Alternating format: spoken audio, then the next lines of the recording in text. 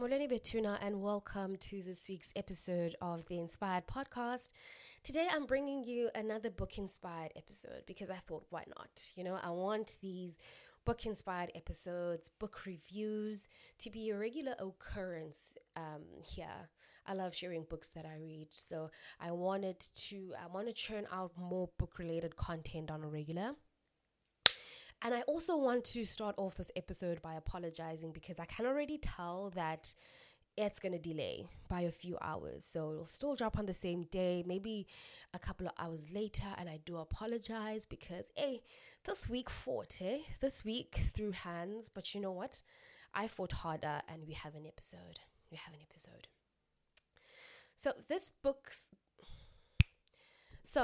This week's book episode is titled A Radical Awakening by Dr. Shefali. Now, let me give you a bit of context on how I came across this book. So, I was listening to one of my favorite podcasts, On Purpose by Jay Shetty. I'm sure a lot of you know who Jay Shetty is, and I believe this was a while ago. I've had this book for a good 2 years and some change. I believe this was in 2021. If I'm not mistaken, 2021. So definitely an oldie, but a goldie.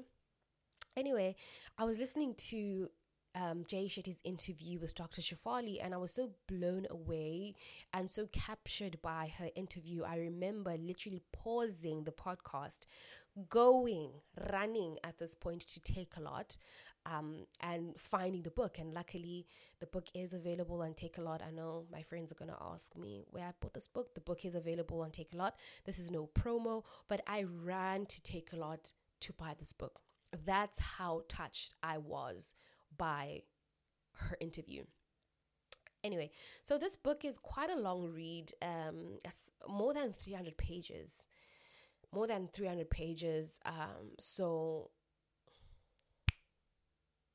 So this book is quite a long read, I will be honest. It took me some time to digest it. I had to pause in between and take breaks.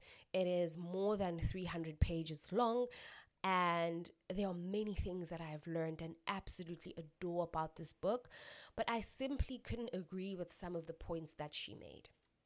Nevertheless, I'd still 100% recommend it. Just because I disagree with some parts of the book doesn't take away from it being a great and a phenomenal book. So I do recommend that you check it out. So Dr. Shefali is a clinical psychologist who obtained her doctorate from Columbia University. She has a specialization in combining Western psychology and Eastern philosophy, providing the best of both worlds in her work and to her clients. She's the author of 4 books, 3 of which are the bestsellers of the New York Times. So about the book, let's get into the book.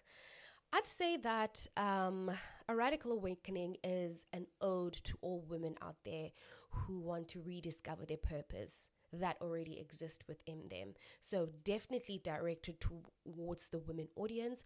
And I love the way I phrased it because I think when we think of purpose, when you think of our higher selves, we often feel so detached from that person that we think that they are external from us and not already within us. I'm not sure if I'm making sense.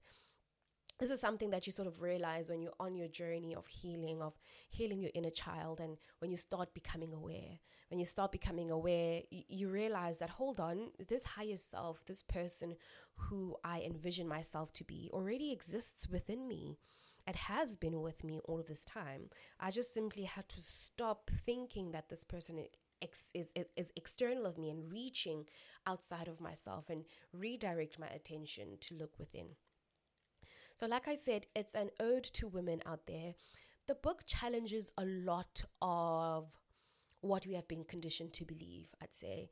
What we have been conditioned to believe about ourselves, about others, about society and religion, and how this impacts the girl child, and also the type of grown woman we then become. She explains how, as children, we are unable to advocate for ourselves.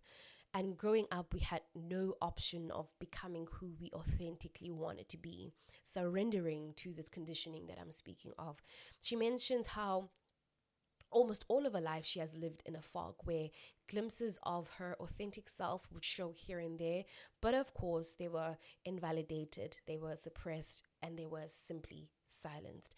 Now, as a black woman in South Africa, I can totally relate to this so much, because so much is expected of the girl child compared to the boy child in our society. You know, the concept of niceness, good girls are seen, not heard. You know, I'm sure you guys are familiar with that. And when I think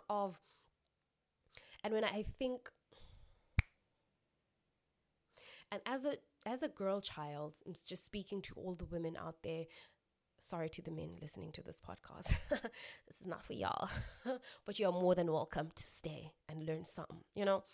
I'm sure as a girl child out there, you cannot tell me that you didn't have a sense of seeing, feeling, or knowing what a patriarchal male dominated system was like, or what it feels like. I don't think at that time, and now young selves, we had the words to articulate it, but we definitely knew and we definitely felt it. It's in the nuances of our culture.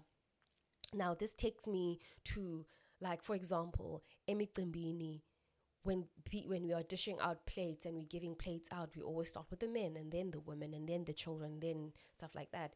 Emicimbini akukhutshwa utywala kuzothiwa nabu utywala bo tata, nabu utywala bo mama, you know, things like that. You notice it, and it's sort of ingrained in you to know that you are a girl child, so you're supposed to do this and you're supposed to stay there, do this, stay in your corner, be nice, all of these things.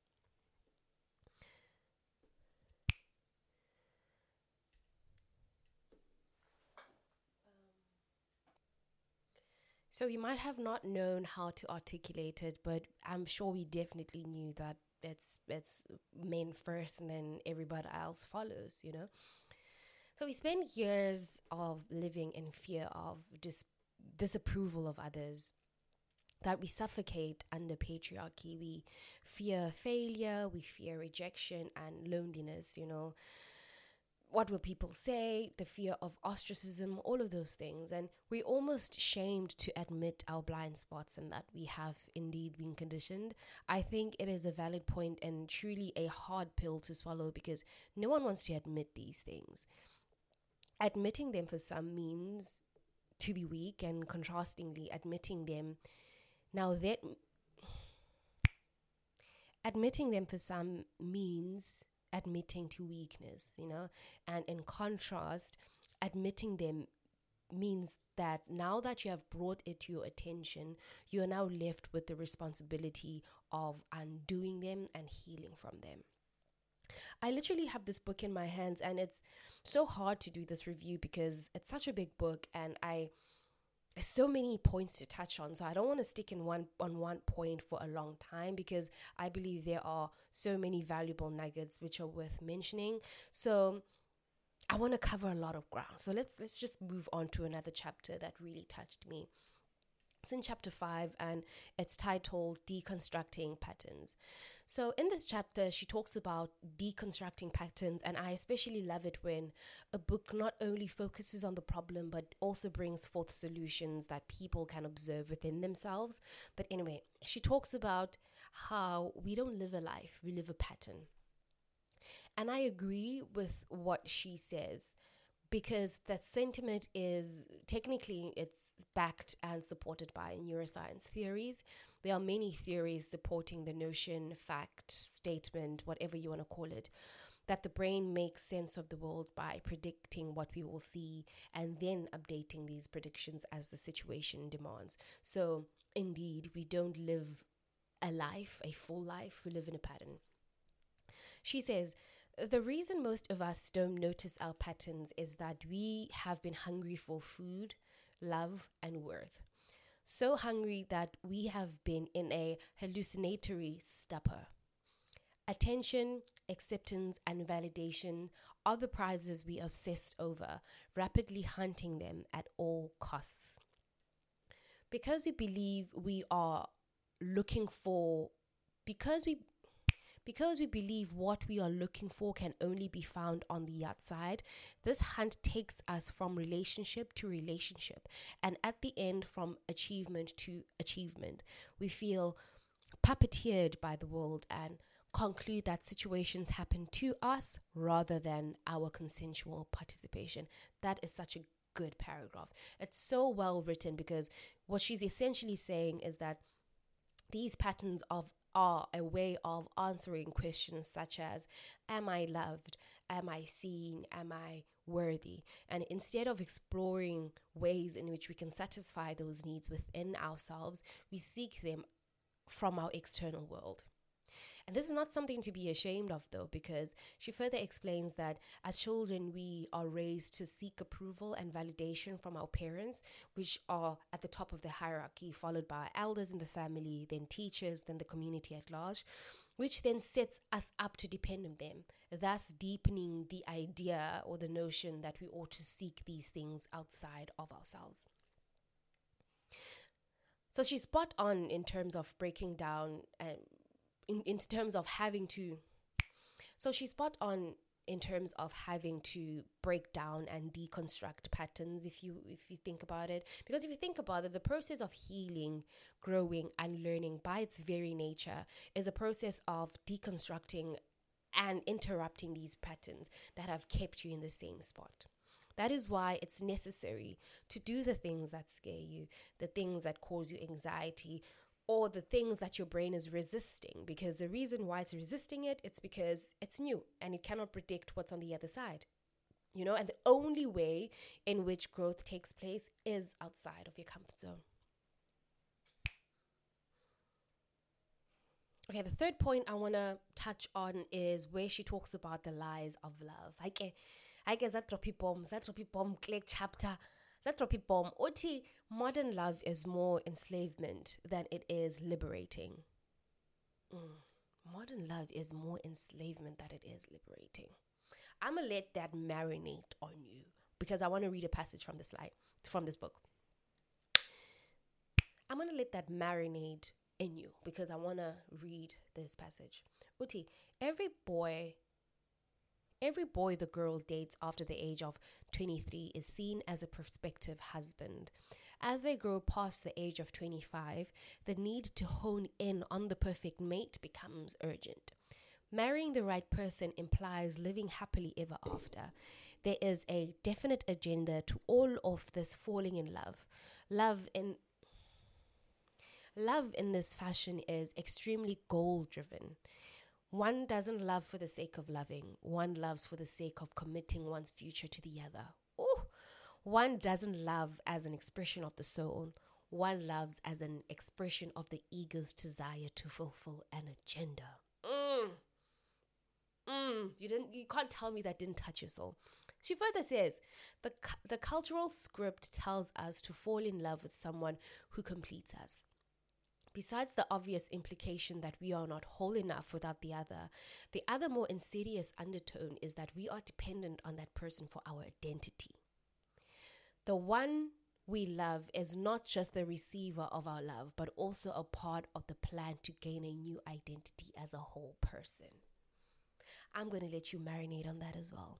I think this is such a brilliant point because it speaks to how conditional love is in modern day society. And I want to argue that love will always be conditional, guys. Love will always be conditional. There's no such thing as unconditional love. I will love you. I will honor you. I will worship the ground you walk on, provided that you reciprocate my love, provided that you show me as well that you love me. I'm not going to be your dum-dum, and this is Banglasako, you know what I mean? So love will always be conditional, because why would you love someone who's not reciprocating your love? It doesn't work like that. I think the only unconditional love there is a relationship between a parent or a child, maybe. Even then is quite tricky. It's quite tricky, but I feel like what she wants to say is that love will always be tainted by a future goal or some future plans, and really about loving the person for the sake of loving the person. So then you'd ask, what is the criteria for which we should base our decisions to be intimate with a person or pursue anything with a person. For me personally, it is how they treat and how they love on themselves. So do you love yourself, and how do you show yourself that you love yourself? I know it's different, man, to ask a man those type of questions, but I feel like it's so necessary. So asking questions such as, are you invested in your self-growth and your self-development, and how do you prioritize this in your life? I think these are the questions that we ought to ask in dates, guys, rather than asking people how many siblings they have or what's their favorite color. Because that's the thing, you go for dates and it doesn't matter how many questions you have prepared. It doesn't matter if you have a list in your notes app on the question that you should ask. You will never get and walk out of that table knowing exactly who that person is. It's impossible. When you get to know people, when you meet people, they don't show you who they really are. They show you who they want you to see. So I think the only accurate way of getting to know a person is experiencing that person in different circumstances and different experiences. Experience how they interact with people, how they interact with waiters, how they interact with servants, how do they deal with frustration when they're in public, do they have outbursts, do they contain it? I think there's no way that you can absolutely know all there is to know about a person by just asking questions. Just like in interviews, they're a lie. They're going to put their best foot forward, and they're going to put their best foot forward, and their best foot forward might not even be who they authentically are. So the best way to go about it is just experiencing this person in different settings, you know.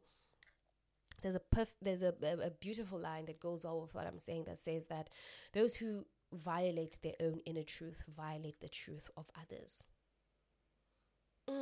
Those who violate their own inner truth violate the truth of others.